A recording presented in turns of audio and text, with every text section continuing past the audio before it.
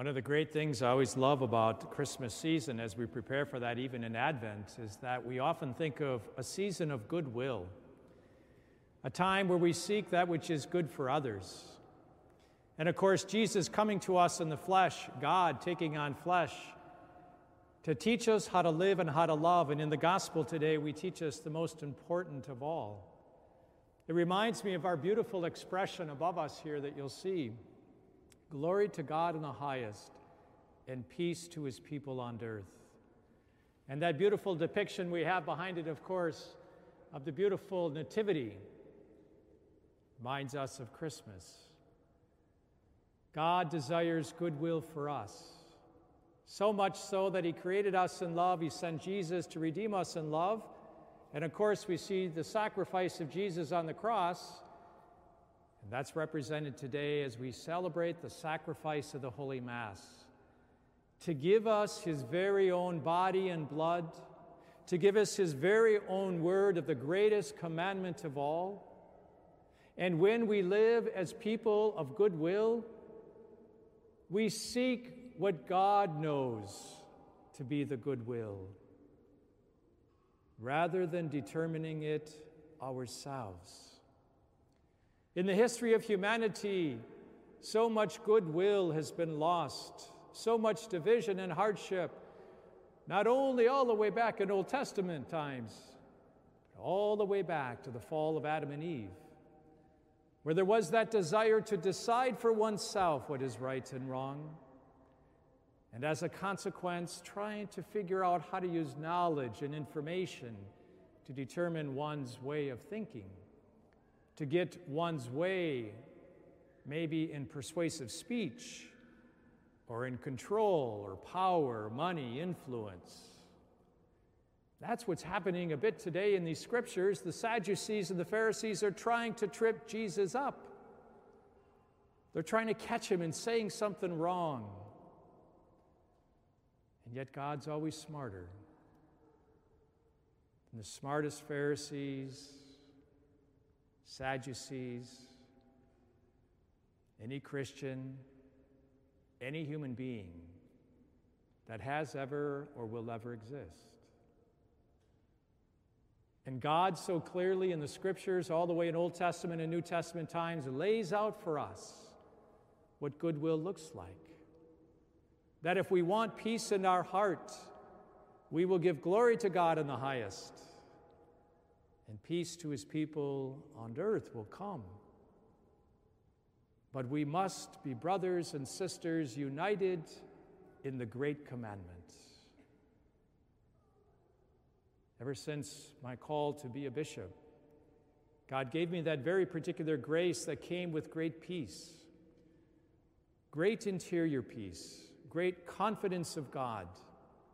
And yet that confidence was shaken this week. May have been shaken for you, maybe long prior to this week, at different times, regularly. For some of us, we might get interior disturbance when there's great trials going on the outside, like with COVID.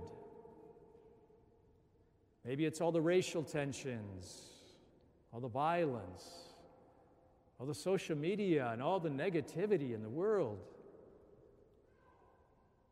Well, it came to me this week in two forms by two different email communications, both very critical of the way that I was approaching something. And so I had to reflect upon that. And I lost my peace because I was listening to the voice that was not filled with love. And I didn't catch it right away. When we take judgments into our own hands, it's easy to make judgments about others. And that caused hardship in my heart, confusion.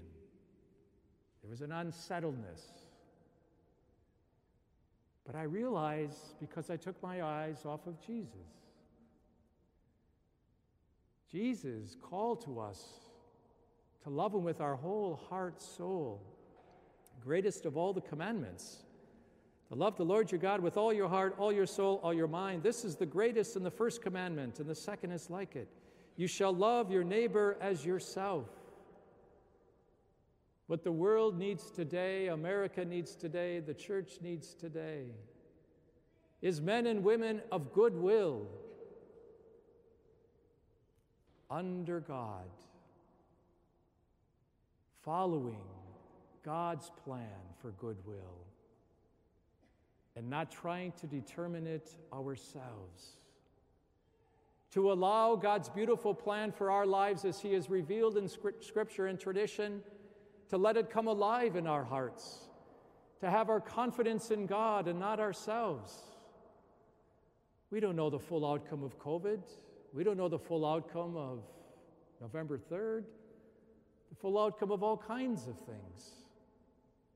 But if everybody and every decision said, God, what do you want me to do? And if love was the measuring stick of how we made our decisions, then what would be communicated across the world would be messages of kindness and love and goodwill, the message of Jesus. And yet, of course, we are so human. We're all so broken. It's so easy to get all worked up about things in the world and all the media stuff that comes at us with so much negativity.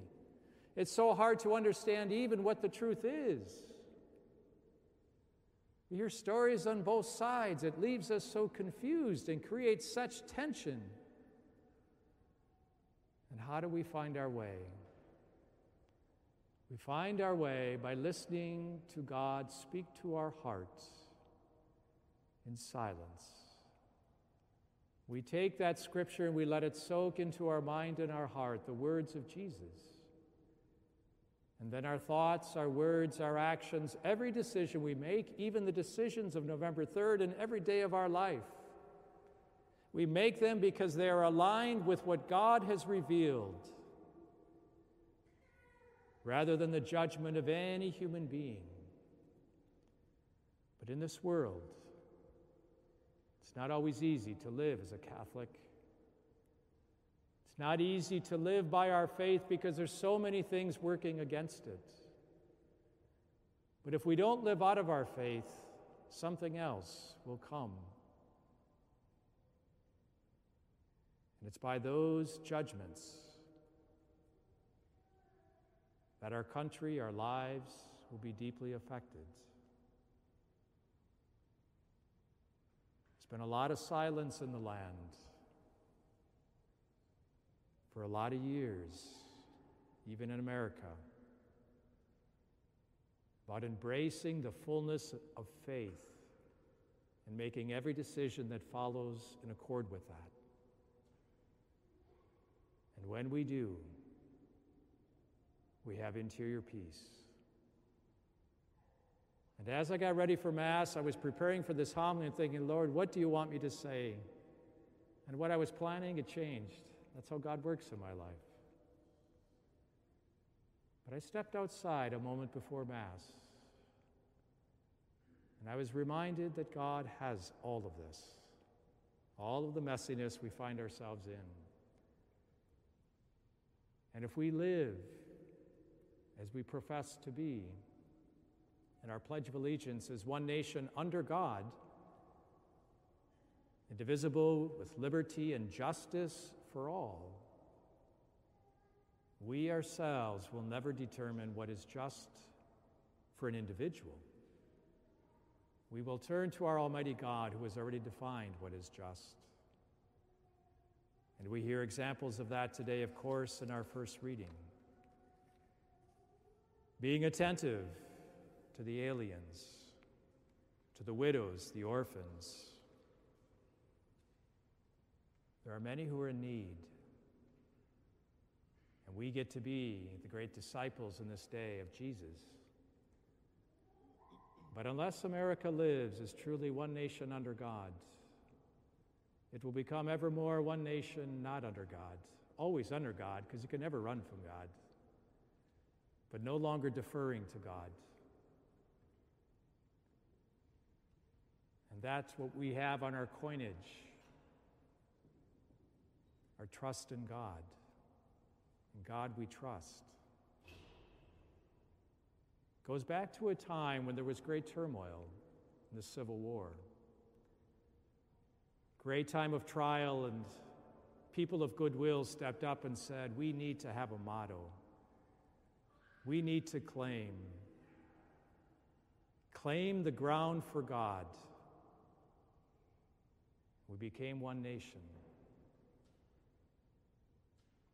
Later, it would be put on our dollar bills and several other bills. In God we trust. If our hope is in God and we live according to God, we have every reason to be filled with interior peace. But the only way that will happen is that all of us and throughout the world, we have to make a decision. Are we going to live under God or not? Let's pray. Let's pray fervently. Much has been lost by way of faith in many years in our country and throughout the world. But every day is a new day in God, and nothing is impossible with God. And it's often when things get more difficult that the good people of goodwill step up. And that's my hope and prayer for all of humanity. To put aside the weapons of destruction against each other and to take on love as God has defined it to be. And love, divine love, seeks the good of the other. That's why respect for life at every moment of conception till natural death, the sanctity of marriage, the sanctity of religious liberty. Let's pray. Let's pray fervently that the peace of God will come upon our land, because we as Americans, we as Christians, and we as Catholics, or even if they're not of faith, might humbly turn up to God for the answer and let Him speak to our hearts. It's written deep within us. Peace will only lie in being in right relationship with God and others. To love the Lord our God with all of our heart, soul, strength, and our neighbor as ourselves. Let's beg God for that grace.